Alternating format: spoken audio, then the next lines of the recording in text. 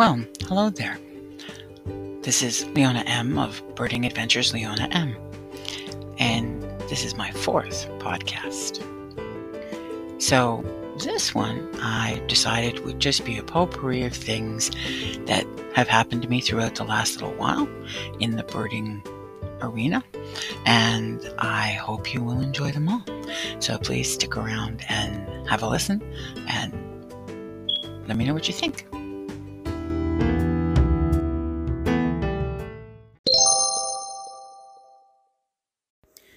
This is a poem I found about a bird, which I actually like this poem very much. It's called On the Forest Floor. Beneath some fallen leaves on the forest floor lies a bird, silent, chirping no more. The once esteemed beauty of his golden feathers are now washed away by the rain and awful weather. His wings are bent and broken, he can barely fly. The eagle-like heart he once had is now beginning to die.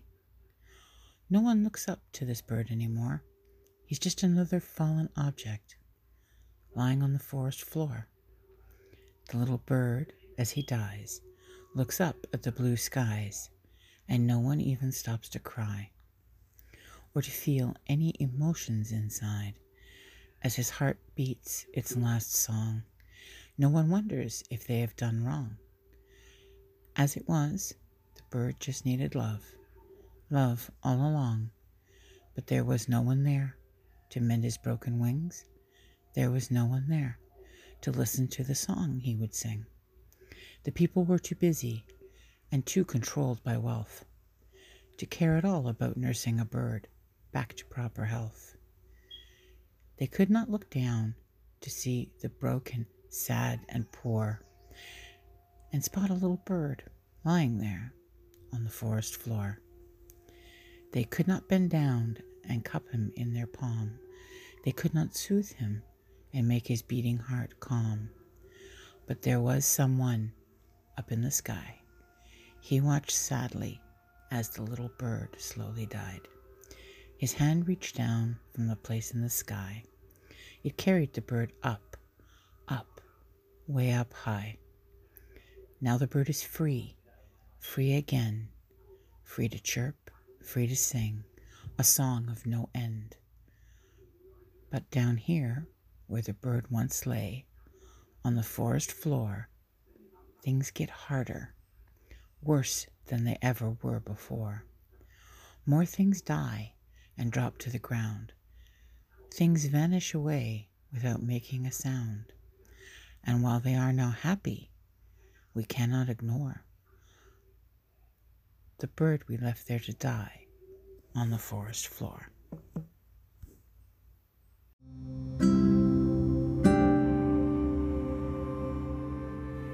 Now that poem was by James V. Hawker Jr.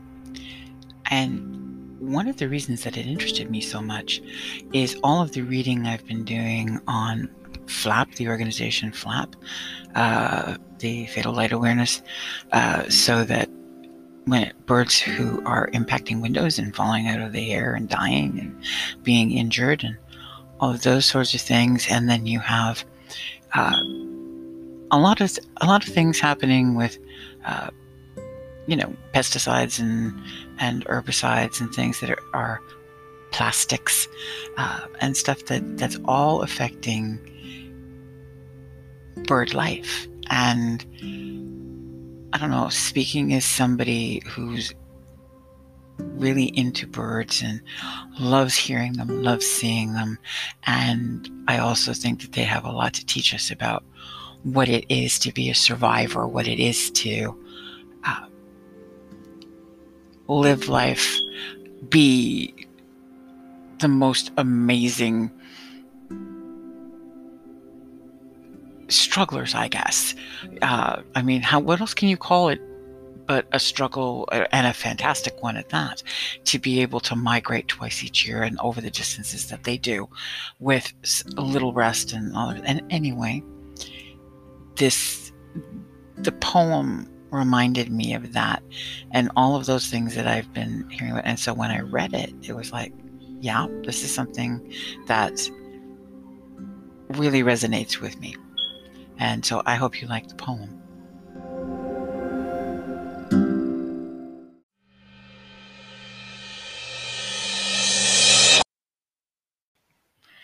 Now, in this next section coming out, I was out and I was listening to the birds and they were singing and all.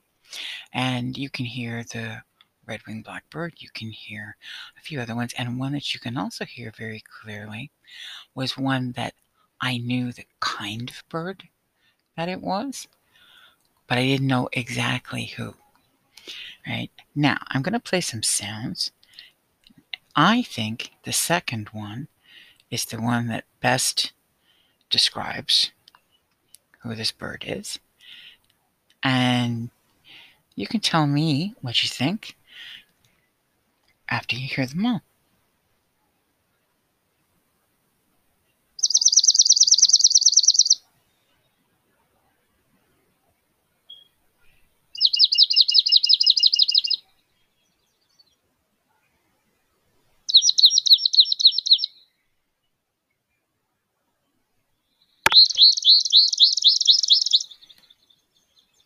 Okay, now what do you think?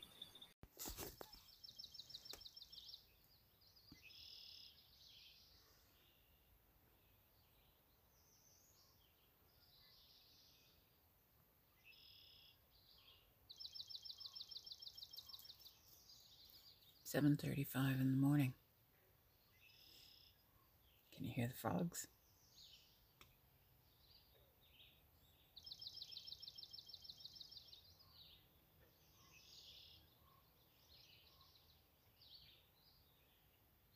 That was a crow.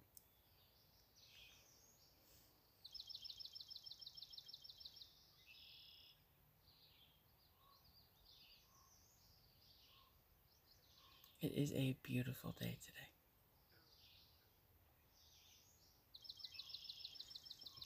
I can't see one cloud.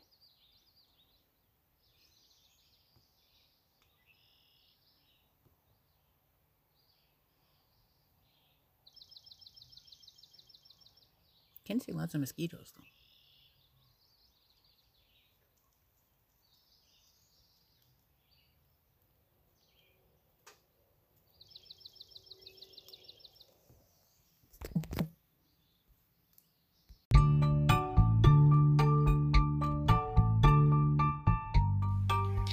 So what do you think? I'm still saying number 2 was the right speed, the right pitch, all of those kinds of things. Now, that song was of the Swamp Sparrow. As a matter of fact, all 4 of them were the song of the Swamp Sparrow.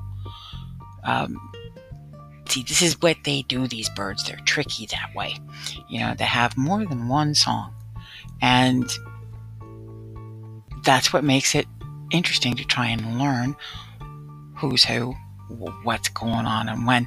And then you combine with that the chipping sounds and all of the different things that go on and the warning calls and stuff. And it really is an interesting way of learning how to bird with your ears. So, yeah, I think it's number 2. If you agree with me, let me know.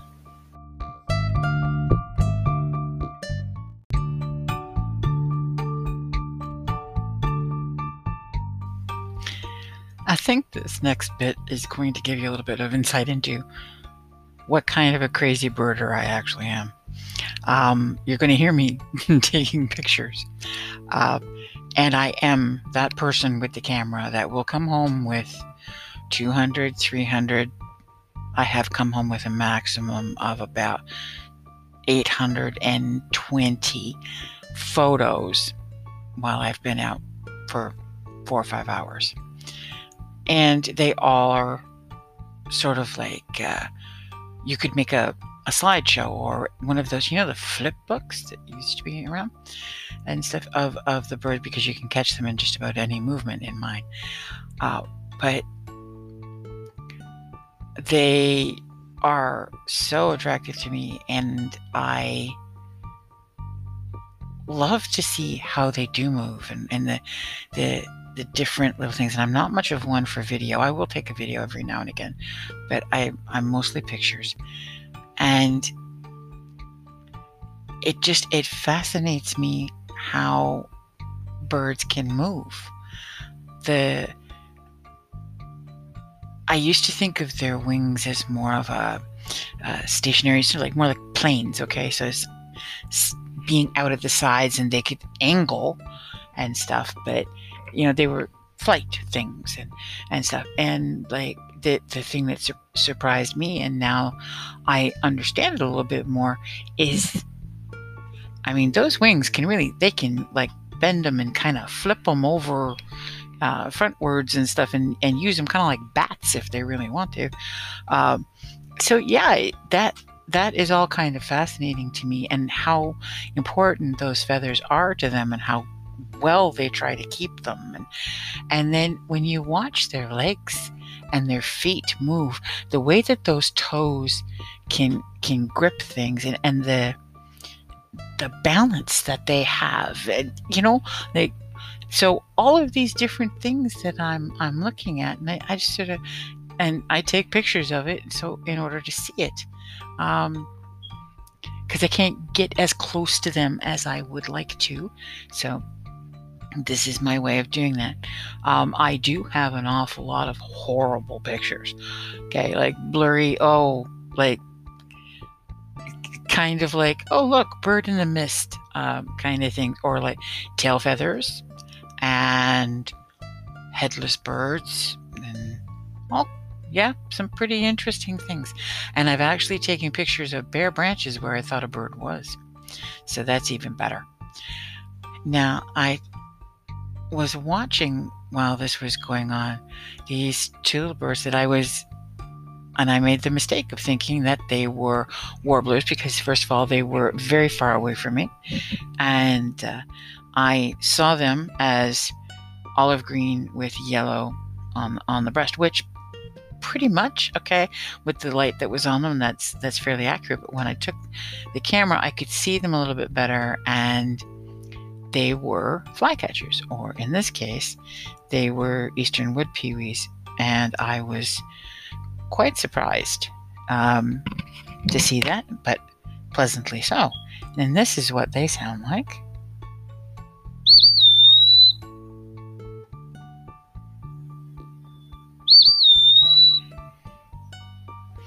Okay, and they even have a song that they sing in the morning.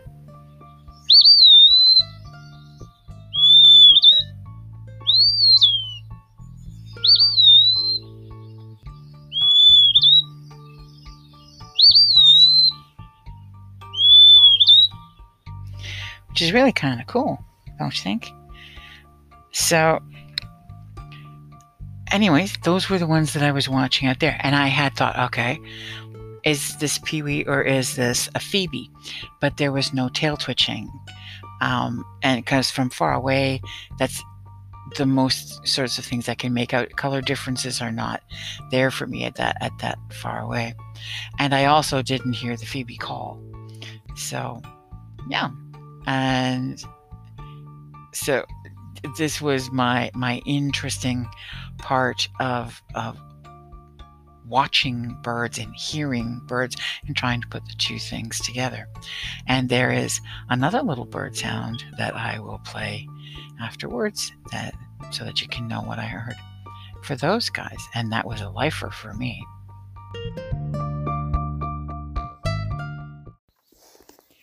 Because we're in COVID times, there have been a lot of webinars online about birding and birding festivals and all sorts of things. And I've attended lots and lots and lots of webinars. A lot of them talking about learning to bird by ear, so you can identify what birds you're listening to, like the blackbirds. And you're there, and I can see one of those. Okay, the nondescript warbler with the sort of olive back and the slightly yellow breast. Yeah, he's about 300 feet from me, going up in a tree, and yeah. It's one of those. He's very cute. I see them a lot here. They're usually Mrs. Common Yellowthroat. Um, oh my, wasn't that acrobatic? Um, did a big swoop around the tree that she's sitting in. He. Hang on a second. I'm going to put my camera up so that I can see what's going on. Okay, who are you? Ah, okay. You could turn around this way.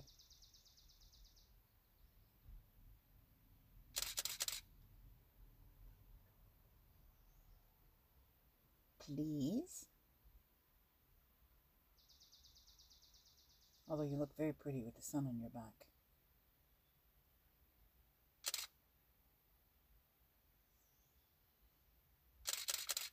There we go. It's a little better.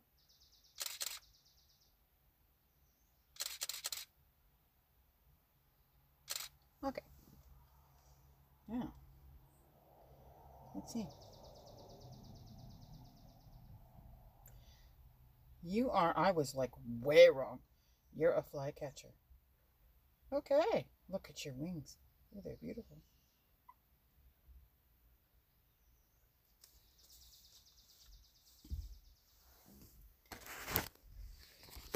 And that's kind of the way it works for me. Because I bird from my car, which is a great way to do it. But anyways, I was reflecting on how different the marsh, swamp, whatever you want to call it, at Sheriff Creek is this year from last. There's, oh my, a lot more water this year. A lot. It's quite a bit deeper. And although we haven't got much of the new growth up top, it's starting to come through. So it has that really thick at the base look. So you've got all of the brown sort of decaying stuff from last year and new green stuff coming up, and some of the shrubs have leafed out, and you've got reeds coming up and cattails and all sorts of things. And most of the trees, which are little, have leafed out. The birds are different though. It's weird. Last year at this time, even though it was COVID and we snuck around in order to see them, there were already lots of phoebes and all of the different warblers were in here, but we had warmed up. We had stayed warm once we got warm.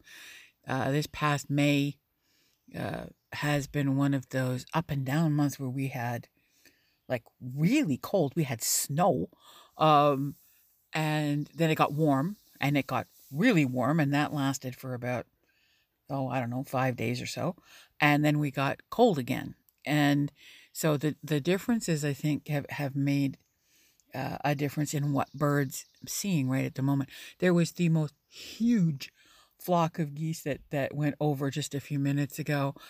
And it was one of those experiences where you're just like, wait a sec. Okay. And you can hear them and they're coming and you don't see them yet because I've got a bunch of trees in front of me and stuff, but it just keeps getting louder and louder and louder. And more like you'd be going, they should be overhead by the volume of the sound. They should be overhead by now. And they weren't. And it was just like waiting in expectation to see this and going like, okay, come on. And so you don't think, oh, I should be recording this, or I should be taking pictures of this, or I should be doing something, because you're just in it. And wow, it was really something to watch. Like they just kept on coming, so you've got like the head of the V sort of thing. And then you've got one side that was longer than the other side, and they just kept on going. And it was amazing between the sound of them and they're headed over to Quirk by the sounds of which way they went. So like, but it was startling to hear all that. And I'm like, I don't know, birding for me, it's an all over thing. It isn't just what I can see and, and catalog and think of and stuff, but it's like that thing that you get because that was an experience that I I don't know. It like well, it's new each time it happens and it gets right in you. Like I mean, it's just something that you can't tell, I guess, anyone how it makes you feel, but it's big and it really was terrific. And that's what this thing is. But now I'm sitting here and I'm going like, okay, so there are two birds that have been fluttering in and out of my view and in and out of my view, which I think is kind of like their courtship mating kind of thing that's going on, and I want to know who they are. And there's a few very, very tiny fellows, and they're about 400 feet from me. So this is where, you say to your camera lens, please, please, could you just extend that far? And it probably won't, but I will enjoy it anyway. And I will sit with a photograph of a bird that I can't even tell what it is. And I will wonder at it and go like, do I see a stripe there? Is there this? There is there that? But that's the fun of it. That's the part of it that I really, really, really like is the whole sort of like it is from start to finish an adventure to and it I don't know, makes me feel good. Now this is the other little bird that I heard.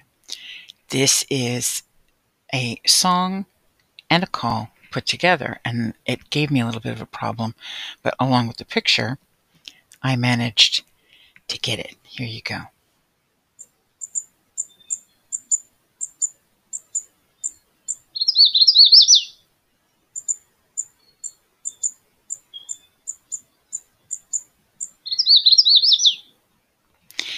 And that was my lifer for the day, and it was a magnolia warbler.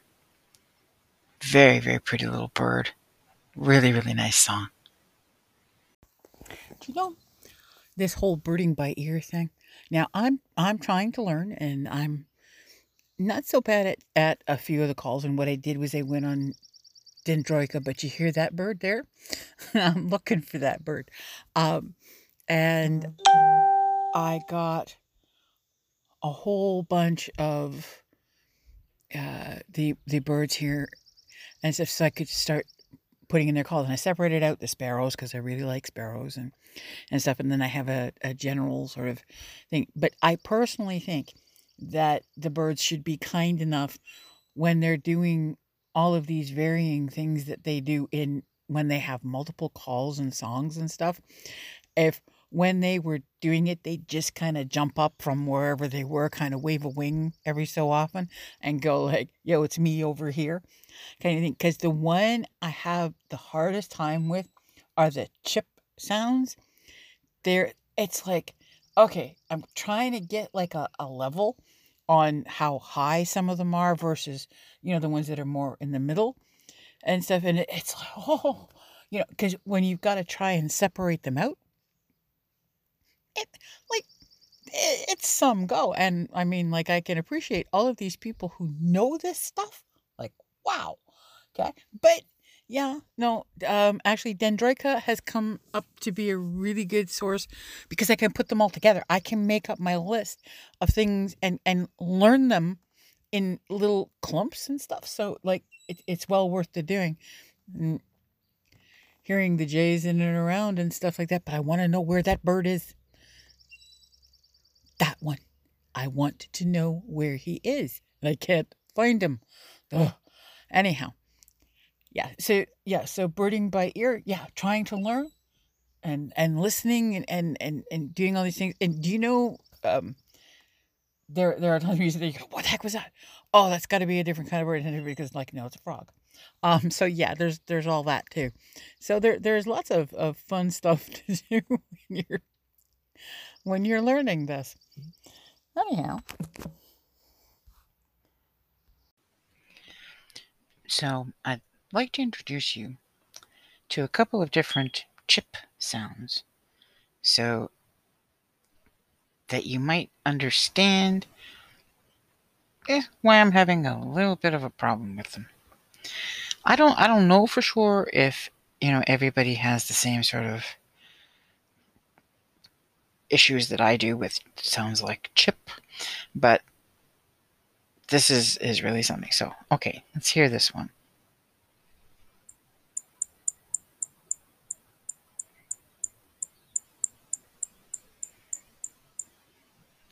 Okay, got that? That is a chipping sparrow alarm call. All right. So now, just for the sake of argument, right, we'll find another one here. Could be really good. Oh, this fella, yeah, why not? Let's use him. Here we go.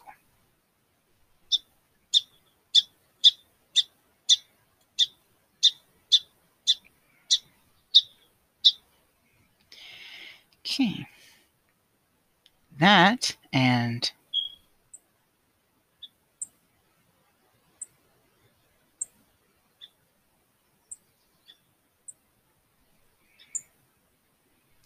are both the sounds of a song sparrow. Okay. And then my buddy.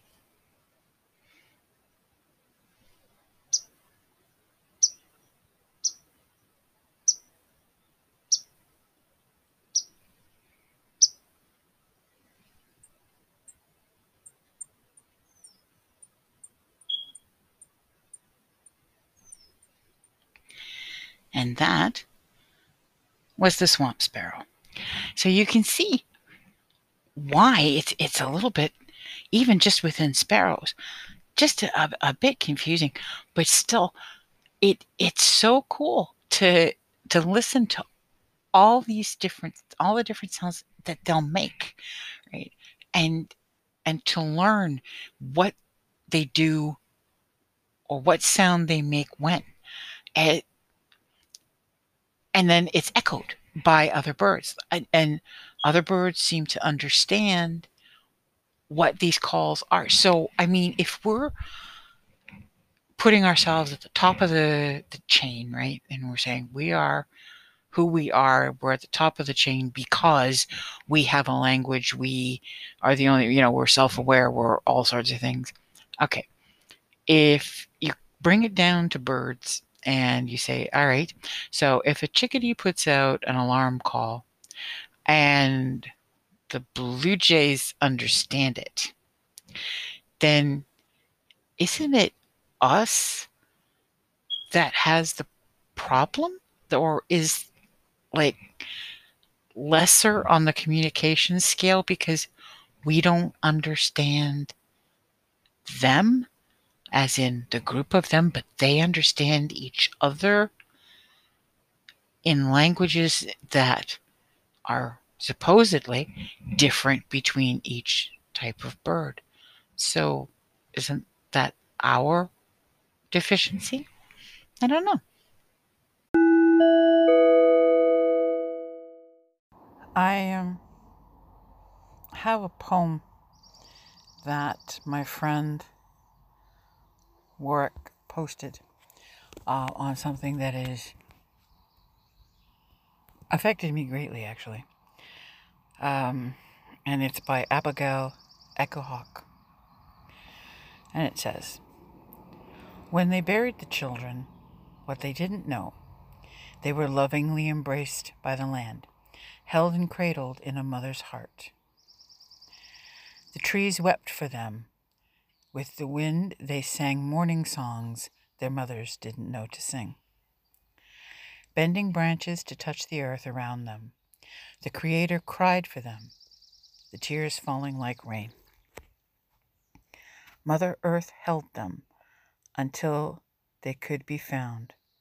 Now our voices sing the morning songs with the trees, the wind, light sacred fires, ensure that they are never forgotten as we sing justice.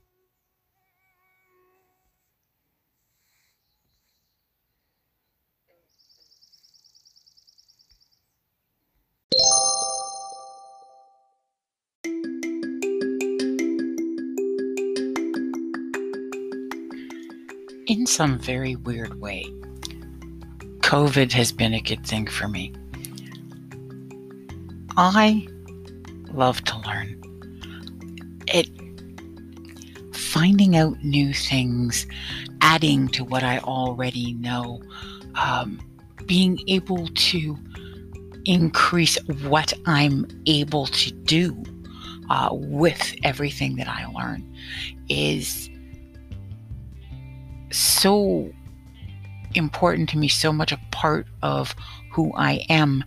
And I've always been a voracious reader and a studier and a getting in there and trying to figure out another way that it can be done, or why would this be this way, all of those kinds of things. And so I have loved having all of the webinars and meetings that have been available with birding topics over the last, really 2 years now. And I hope that they continue, and I actually hope that they continue to grow, even though you can have outdoor events, even though we'll get back to it eventually. Probably next year, some will be happening. So I hope that the webinars stay on and that they do increase, because it's another way, another layer of being able to learn, of being able to participate. And I think for disabled people such as myself, that too is important when you're talking the elderly, when you're talking children. Think of people that are in hospital or in nursing homes, that sort of thing. I mean, all of us deserve the right to see the things that are going on, to be able to learn about them, to be able to even have question and answer sessions, anything. There is so much potential that the internet brings to put to light issues that are going on with birds and with nature and with being involved in it and conserving it, that I don't think you can afford to say, okay, now we can stop doing this or we can do less of it. I think we should do more of it. That's partially, a real thing for me, because then I get to do more, see more. But still on and on, right? I can go, but I love things like that.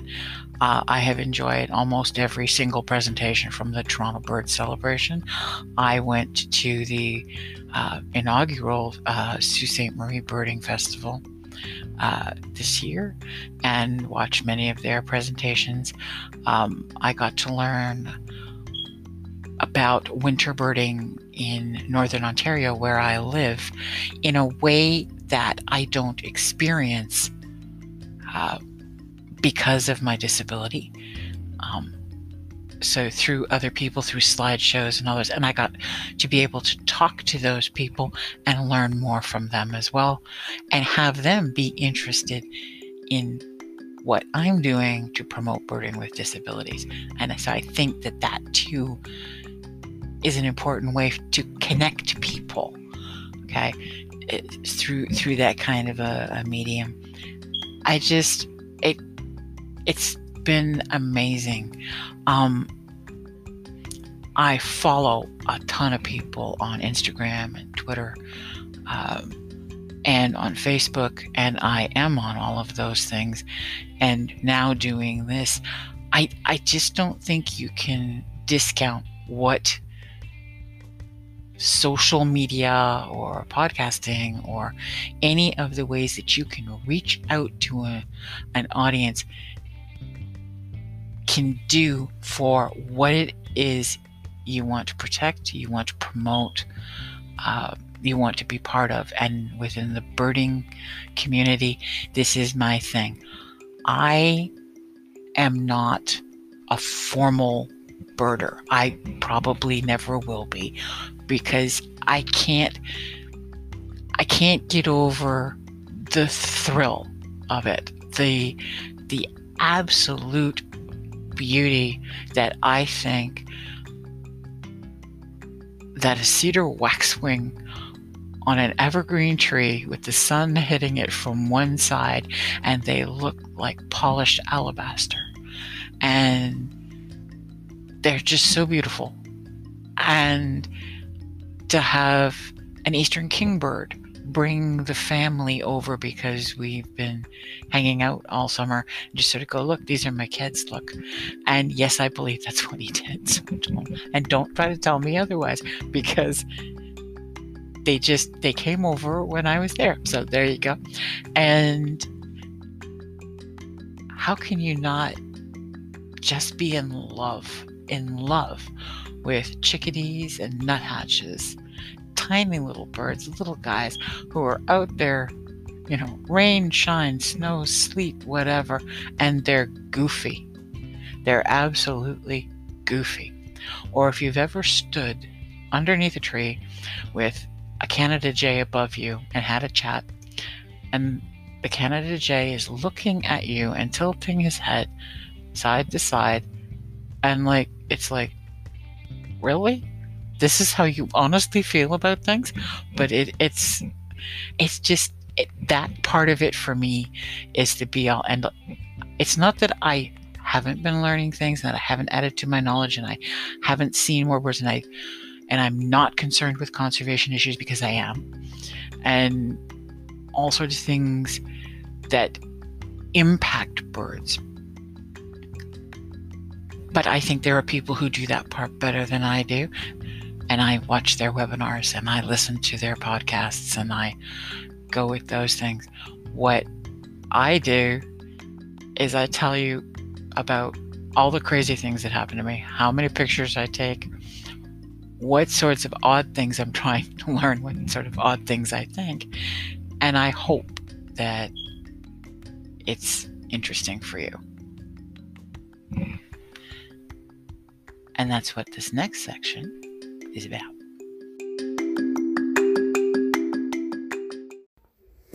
So yesterday I had quite the quandary.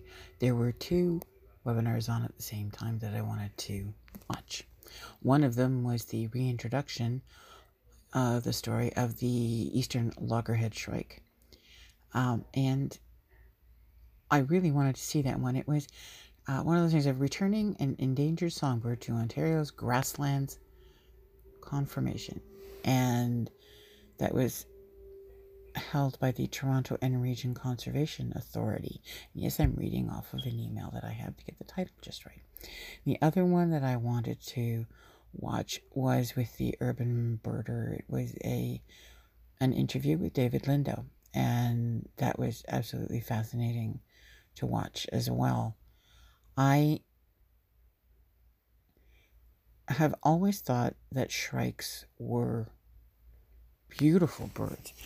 I had thought that they were only birds of prey because they eat meat, right? So they go out and they'll get themselves a little bug or a frog kind of thing, and they're very handy that way. But then they were showing pictures of how the males would impale the meat on like a thorn or whatever on a tree, so that females would be attracted to it, which is a little odd. Because I don't really think of like, oh, look at that. That looks like a nice piece of meat. But okay, it attracts a female bird, and that's kind of cool. And they had one where they showed that the bird had actually found a piece of bacon and had impaled that on a tree. So this was very interesting to me, even though this bird doesn't come this far. It's still terrific to know that they're working on, first of all, reintroducing them to where they belong here in Ontario, and second, that an endangered species is being looked after and may rebound to the point where it's no longer endangered, and that would be fabulous. And then David Lindo, this is one of the most uplifting interviews I've seen in a long time. The man is first of all, very into birding, urban birding. Although apparently he's birded everywhere. and he likes quiet spaces, but he likes loud spaces as well. And he says, you need to learn over time how to tune out the sounds that prevent you from hearing the sounds that you want to hear, which is birdsong and calls and stuff. And then you'll hear them everywhere, and there are birds everywhere. And that was really cool. And then on his website that I've been looking at, it says, remember, look up. And that's a very positive message from so many angles. Not just about birds, but yes, for birds for sure, because they're flying overhead and they scoot and they flutter and they do all kinds of things. But then again, looking up is a very positive attitude as well. So I thought that was really, really cool, and listening to what he had to say. And I did take notes, though, because I'm watching two at the same time, one on my phone and one on my laptop, and to keep them separate and to make sure I had what I wanted from each one of them in order to be able to remember it. So yeah, I wrote like a fool, and I wrote in 2 different colors of ink to keep them separate. So, and that is my way. But they were fantastic, and I enjoyed them immensely, and I wish that webinars could be scheduled all throughout the day so that I wouldn't have to, because I probably still would have more that I would try to listen to.